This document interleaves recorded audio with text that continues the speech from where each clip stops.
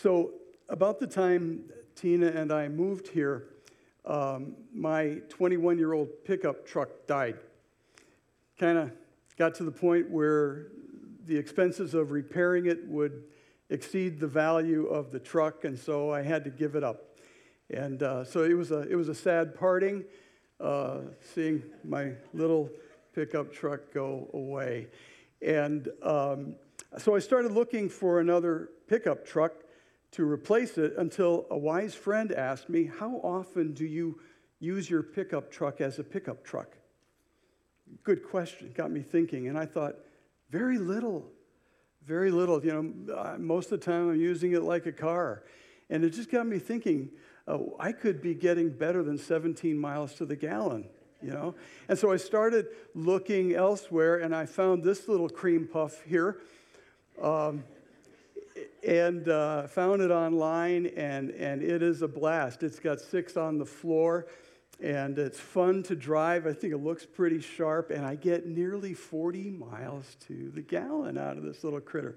And have you ever been looking for one thing and you find another that's very different from the thing you were looking for initially, but better?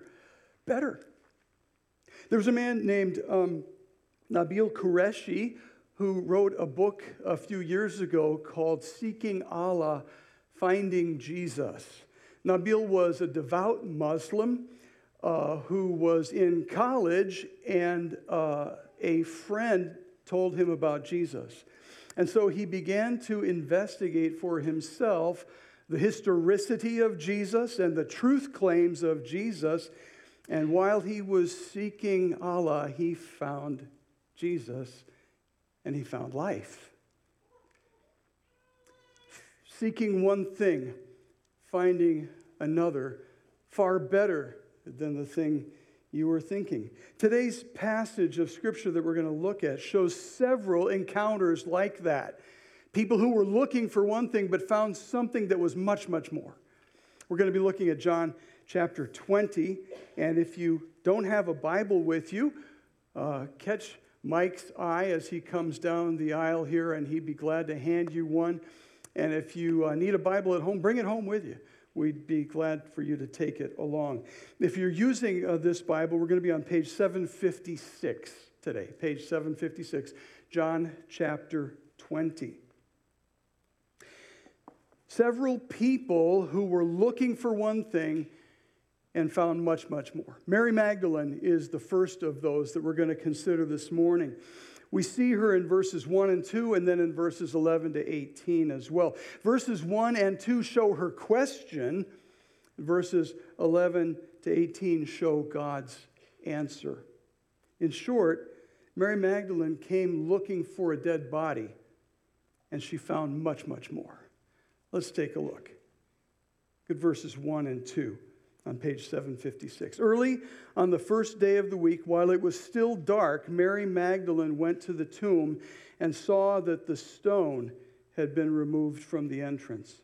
So she came running to Simon Peter and the other disciple, the one Jesus loved, and said, "They have taken the Lord out of the tomb, and we don't know where they've put him." That morning, as she went to the tomb, Mary Magdalene was sad. In fact, sad doesn't begin to describe the state of her heart. It's been 3 days now since she saw Jesus crucified. She watched her Lord and Master die on that cross.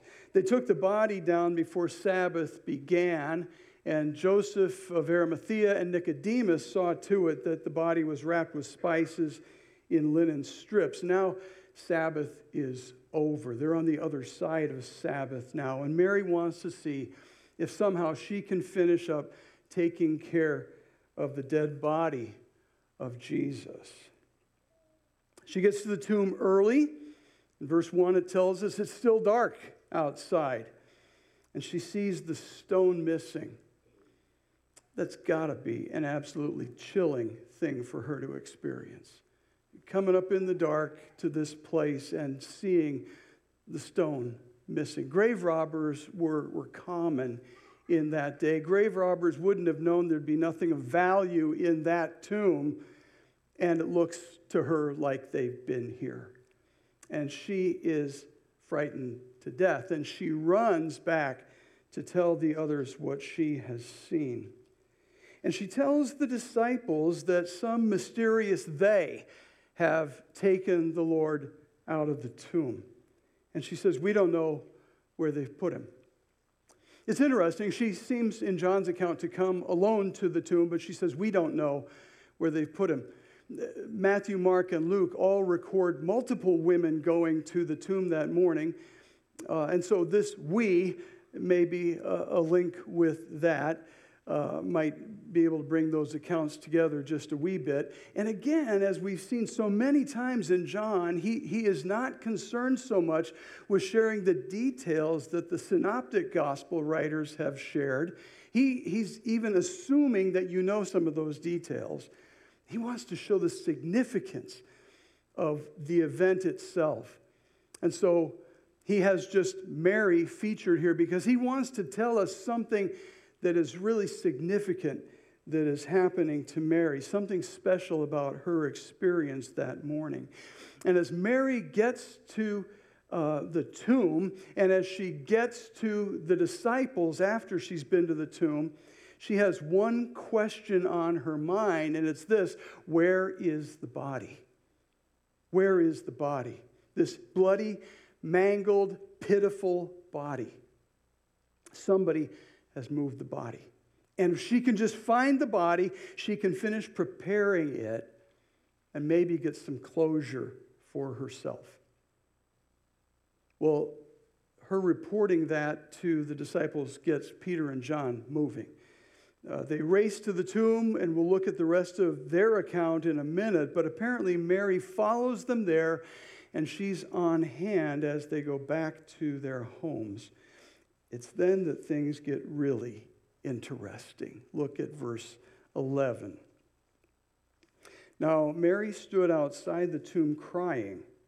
As she wept, she bent over to look into the tomb and saw two angels in white seated where Jesus' body had been. One at the head, the other at the foot. They asked her, "Woman, why are you crying?" "They have taken my Lord away," she said, "and I don't know where they've put him."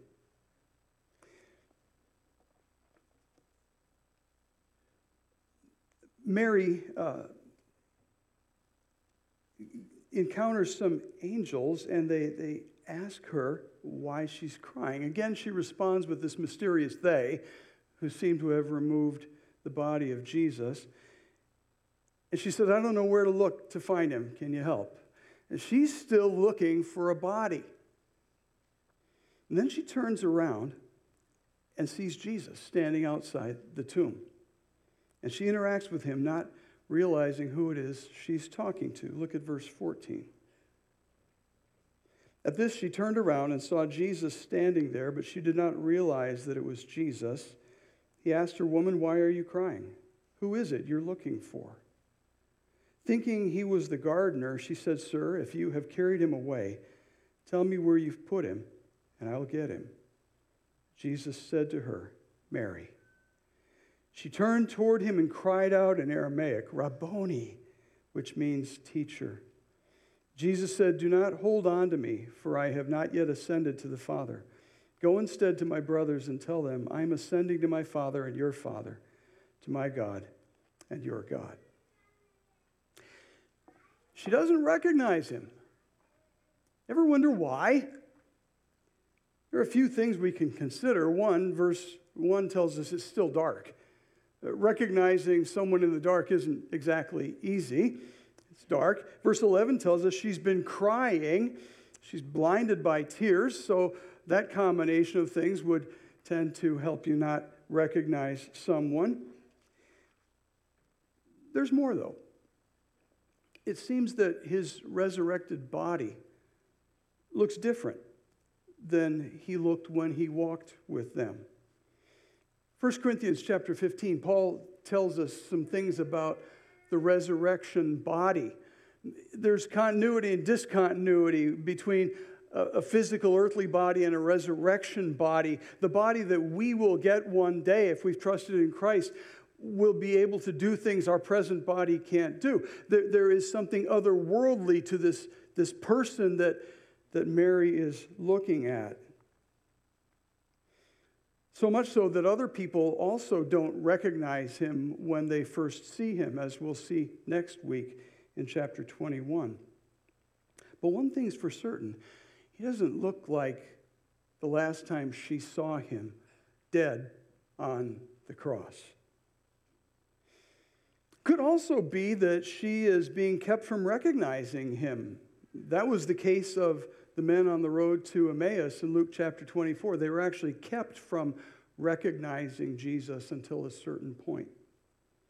I think all of those possibilities are good ones, and all of them may at least be part of the explanation. But add this to it, he's the last person she expected to see that morning.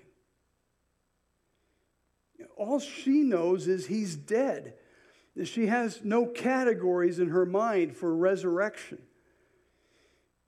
And he asks her a couple of questions. He says, "Why are you crying?" He had told the disciples that he'd be killed and resurrected, but in her grief, her ability to reason just couldn't pull that up. And without waiting, he asks her a second question.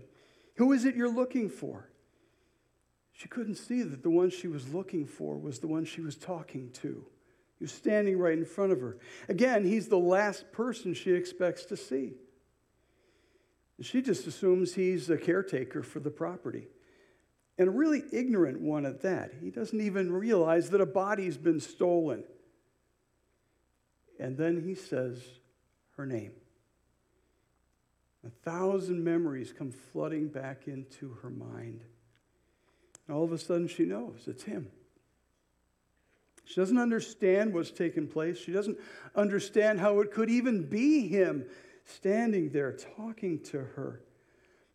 But she knows his voice. In chapter 10, Jesus said, "I'm the good shepherd. My sheep know my voice." And she knows his. It's him. And she turns to him and she says, "Rabboni," in Aramaic. Him calling her name has changed everything for her. The fact that she cries out in Aramaic shows us she's surprised. If you speak 2 or 3 languages and somebody surprises you, your surprise will be expressed in your mother tongue. And Aramaic was her mother tongue. It was the language she used every day. She probably knew Greek and Latin as well. But she responds in Aramaic and says, "Rabboni" means teacher. And all at once she is on her face at his feet. And he tells her to get up and to tell the others that he's alive. Then in one of the strangest verses in the New Testament, he tells her not to cling to him, that he hasn't yet returned to the Father. A lot of people have offered explanations of what he meant by that, and I think the best explanation is that he's telling her, "I'm still here. I'm going to be here yet for a while. You don't need to cling to me. You'll have more opportunities to see me before I finally go and take up residence with the Father again," pointing to his ascension, which was yet 40 days away. It'll be recorded in Acts chapter 1. And so she goes, and she shares the news with the disciples. Mary comes to the tomb early that morning looking for a mangled body, but finding much, much more. She comes face to face with the risen, glorious Lord. And she sees him in all of his glory, different by far than the last time she saw him.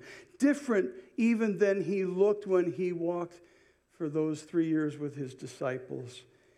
And her life is transformed from sadness to joy.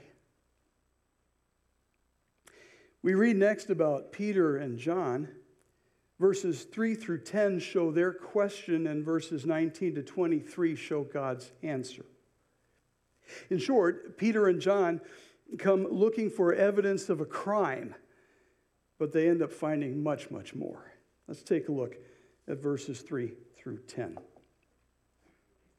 So Peter and the other disciples started for the tomb. Both were running, but the other disciple outran Peter and reached the tomb first.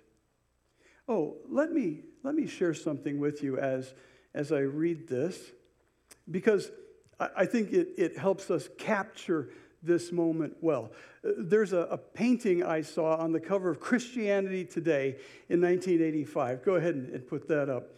It's entitled Peter and John Running to the Tomb. Isn't that a great painting? I saw that on the cover of Christianity Today, and I actually wrote to the editor and I said, I've got to get a copy. Where can I get a copy? And I was thinking that this was a contemporary piece of artwork. I mean, look at John's haircut. I mean, it screams 1980s, doesn't it? And look at the expressions on their faces. It's just an amazing piece of work. I did get a copy.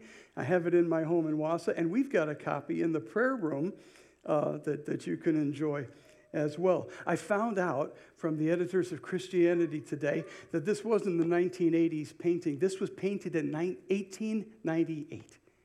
1898. Beautiful, beautiful painting. We pick up in the text here, and we'll just leave that up for the duration of the text. Both were running. The other disciple outran Peter, that would be John, outran Peter and reached the tomb first. He bent over and looked at the strips of linen lying there, but did not go in. Then Simon Peter came along behind him and went straight into the tomb. He saw the strips of linen lying there, as well as the cloth that had been wrapped around Jesus' head. The cloth was still lying in its place, separate from the linen. Finally, the other disciple who had reached the tomb first also went inside. He saw and believed. They still did not understand from Scripture that Jesus had to rise from the dead. Then the disciples went back to where they were staying. So Peter and John race to the tomb.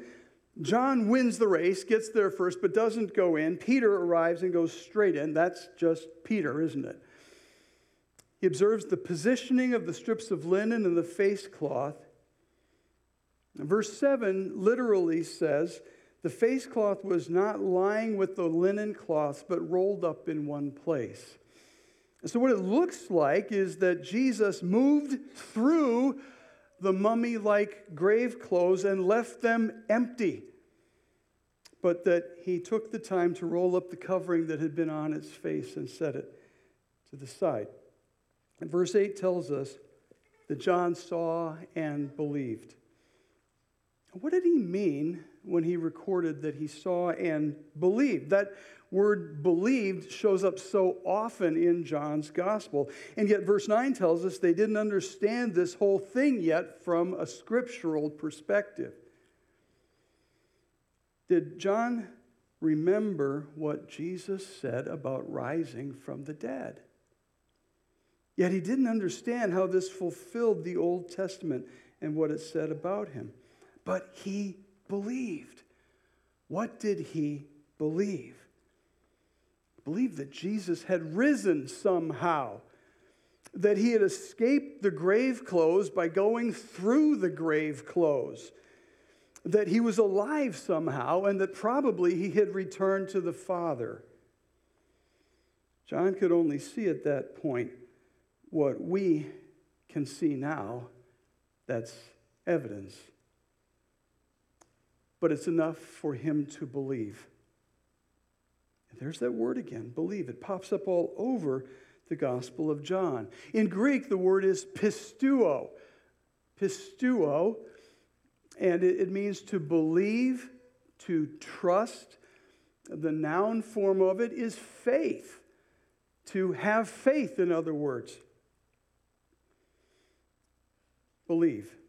Now, I know I've shared with you on 2 occasions here an illustration that explains what I think John means by believe. I took a chair And I brought it up here, and I talked about that chair, and I shared 3 Latin words for believe, sort of different stages of believing. But let me just put it this way. You all came into this room, and you all found a chair. You believed it to be a chair, and that's one type of believing.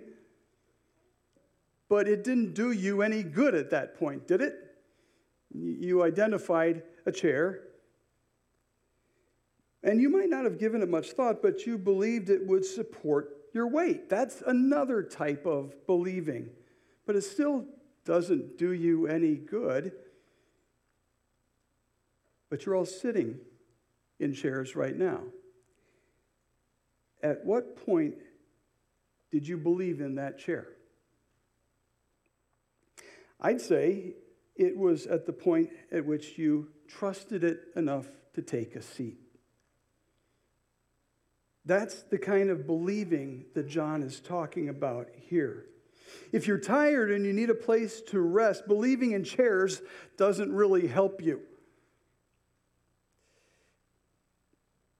Believing in a particular chair, and believing that it can support your weight doesn't really help you either until you trust that chair enough to commit your weight to it and sit down.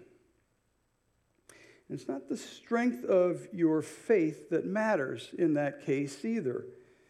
Believing a chair made of cardboard will support you won't make it support you no matter how strong your faith in that chair is. It's not the strength of your faith that matters, it's the strength of the object of your faith that matters. Believing God exists is a good start, but it won't save you. Even believing He can save you won't save you until you put your trust in Him enough to commit your whole self to Him, to invite Him to forgive you and to live in you. Now, do you need to understand everything about Him at that point? John didn't. Verse 8 tells us he saw and believed. Verse 9 says he didn't really understand how this fit scripturally. He didn't understand the whole thing, and yet he put his trust in Jesus. He knew the object of his faith was good, so he could put his trust in Him, as little as he understood at that moment. So how's your faith? Is it fully informed? You've got it all figured out? Me neither. But you can put your trust fully in Jesus because He's trustworthy. And you can figure out the rest as you go. Verse 10 tells us they go home from there. There's nothing left to see. Jesus isn't there. The grave is empty. But there's more. And we see it in verses 19 to 23. Take a look. On the evening of that first day of the week, when the disciples were together, with the doors locked for fear of the Jewish leaders, Jesus came and stood among them and said, "Peace be with you." After He said this, He showed them His hands and side. The disciples were overjoyed when they saw the Lord. Again, Jesus said, "Peace be with you. As the Father has sent me, I am sending you." And with that, He breathed on them and said, "Receive the Holy Spirit. If you forgive anyone's sins, they are forgiven. If you do not forgive them, they are not forgiven."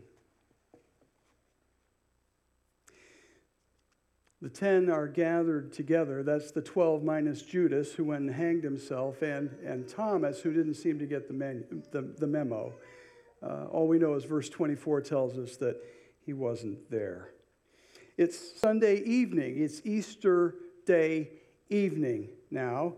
They're behind locked doors for fear of the Jewish leaders, and they're thinking right now about their own self-preservation. Somebody has killed their leader. They're wondering if the next people to go will be them. And it tells us then that Jesus came and stood among them. Now, they've John has just mentioned the locked door. And so with that mention of the locked door, it suggests Jesus didn't use the door. He just appeared among them. How did he do that? Was he now some sort of ghost who could kind of pass through doors? Atomic theory suggests there is more space between atoms than there is stuff to fill it. So maybe he was just more real than the door. And then he greets them. I would hope so. If ever you're able to materialize in a room full of people who aren't expecting you, you better greet them. Otherwise, they're going to be jumping out of windows. So he greets them and says, peace be with you. And then he shows them his wounds. And then comes in verses 21 to 23 what's been called their personal Pentecost. It's certainly a foreshadowing of what would happen at Pentecost, as recorded in Acts chapter 2. Jesus tells them he's sending them as the Father sent him. He gives them the Holy Spirit to guide them and empower them. And he gives them authority to forgive sins. Now, what does all of that mean? I believe he's giving them a mission in life. Remember, they're in self-preservation mode at this point. They're hiding behind locked doors. They're fearful. And Jesus says now to them, you are now to be my sent ones. The word apostle comes from the Greek word that means sent one. These ones are now being sent. And they're being sent to carry the good news of the gospel by the power of the Holy Spirit. This gospel that has the power to cancel sin. Bottom line is, he's giving them a mission. He's giving them a purpose in life. They come to the tomb looking for evidence of a crime, and they find much more that day. They're given a purpose for living. And their life is transformed from self-preservation to purpose, to mission. Mary is transformed from sadness to joy. Peter and John are transformed from self-preservation to mission, purpose. There's one more person in this passage who experiences transformation as well, and that's Thomas. We read about Thomas in verses 24 to 29. Verses 24 and 25 show his question. 26 through 29 shows us God's answer. In short, Thomas came looking for proof, but he found much, much more. Let's have a look. Verses 24 and 25. Now Thomas, also known as Didymus, one of the 12, was not with the disciples when Jesus came. So the other disciples told him, we've seen the Lord. But he said to them, unless I see the nail marks in his hands and put my finger where the nails were and put my hand into his side, I will not believe. These verses tell us a couple things about Thomas. The first thing they tell us is the other name that he went by. He was also called Didymus. Didymus means twin. It also means double. And I look at that and I think, why did John mention that? James warns us in James chapter 1, verse 8 about the double-minded man. He says, the double-minded man is unstable in all that he does. Certainly Thomas is double-minded and unstable in his mind at this point. The other thing that these verses tell us is that Thomas wasn't there the day Jesus appeared to the disciples originally and showed them his scars. So there's a conversation then that takes place between Thomas and the 10 sometime during that week after that first Easter Sunday, and they say, we've seen the Lord. And Thomas's response gets him the handle that he has now had for 2,000 years, right? Doubting Thomas. Kind of a bad rap when you think about it. I mean, he just wasn't there the day that Jesus showed his scars to everybody else. He wants to see what they saw. So Thomas is looking for proof that will convince him that Jesus really is alive. And he gets it that next Sunday. Look at verse 26. A week later, his disciples were in the house again, and Thomas was with them. Though the doors were locked, Jesus came and stood among them and said, "Peace be with you." Then he said to Thomas, "Put your finger here. See my hands. Reach out your hand and put it into my side. Stop doubting and believe." Thomas said to him, "My Lord and my God."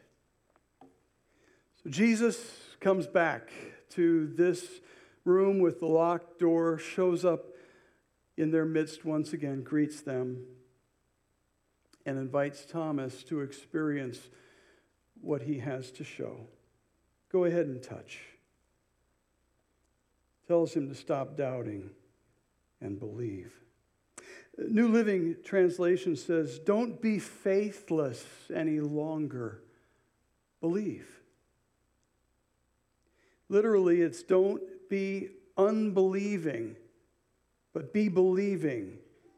And there is that word again, believe, believing. We saw it earlier, that Greek word pisteuo, the noun, to believe. Here we see it as an adjective. Go ahead. Apistos and pistos. And the A in the front means without. And pistos is faith. Without faith or with faith. Faithless or believing. Jesus tells him, don't be without faith any longer. Be full of faith. Be a person of faith. Thomas doesn't need to touch. He exclaims, "My Lord and my God." It's a confession of faith. Some have pointed to this verse as the high point in John's gospel, the climax, the whole thing where Thomas acknowledges him as Lord and God. It's a statement of who Jesus is. It points to the deity of Christ. Why didn't Jesus correct him at that point? It's because he was correct. Didn't need to be corrected. Jesus is Lord and God. What follows then is a lesson in seeing and believing. We may not all see, but we can all believe. Those who see and believe are blessed. Those who believe without seeing are even more so. And that brings us, to our own situation. We don't have Jesus showing up to invite us to examine his wounds, but we do still have the evidence of his resurrection. Thomas comes wanting proof that Jesus is raised. He gets much more. He finds faith. His life is transformed from doubt to faith. There's an epilogue here in the last 2 verses of this chapter, and it's about us. It's about you and me. Take a look, verse 30. Jesus performed many other signs in the presence of his disciples, which are not recorded in this book. But these are written that you may believe that Jesus is the Messiah, the Son of God, and that by believing you may have life in his name. John reveals the purpose of his gospel. He tells us, I haven't shared with you all the details that the others have written. There's so much more that I could have said, but I'm writing what I'm writing so that you'll put your trust in Jesus. I didn't write everything I could, but what I did write, I wrote so that you would see and believe. We can see Jesus in these pages and believe. He's more glorious than you and I have ever imagined. See him in all of his glory like Mary did that morning. See him transformed in a resurrection body. See him in his glory. He is far grander, far greater than you and I have ever imagined him to be. See him fresh eyes. He has a mission for you and me, like Peter and John. Hear him giving you a mission. Hear him giving you purpose in life because he is raised from the dead. And like Thomas, you and I can put aside our doubt and be people of faith who live by faith every day. So where are you today? What are you wrestling with today? Is it sadness, like Mary? You're going through some tough times in your life. Let the risen Christ transform you in the midst of that from sadness to joy. Because our joy is in him. It's not in our circumstances. It's not our relationship with him. Maybe you are experiencing fear, looking at some things that are coming up and finding them a bit scary. And like Peter and John, you can put your confidence in him. And your fear can be transformed as well by the risen Christ. And you can replace it with a sense of mission and purpose. Maybe you've got doubts in your own mind right now about who he is, what he's about, like Thomas. But I would invite you to see Jesus as well, risen, glorious. Find in him the answers you're looking for, and replace your doubt with trust and faith. You can experience transformation as well. Would you pray with me? Father, thank you for this chapter of your word that John has faithfully recorded for us. Thank you that it shows us the experience of several people who came looking for one thing and finding something entirely different. And Father, I don't know what people came here expecting or hoping to find this morning, but I pray that the long and the short of it is that we would find you here and see you differently than we've seen you before. And the difference that we see today would be transforming for us. That we would be able to put our trust in you in a deeper and fuller way than we have before. Because of the experiences we're going through right now, because of these things that cause us to be looking for something, but more than that, because of the risen Christ who has the answers we're looking for, so much more than we were seeking. And so, Father, let us find our answers, our satisfaction, our comfort, our encouragement in him, and live lives touched and transformed by his power. In his name we pray. Amen.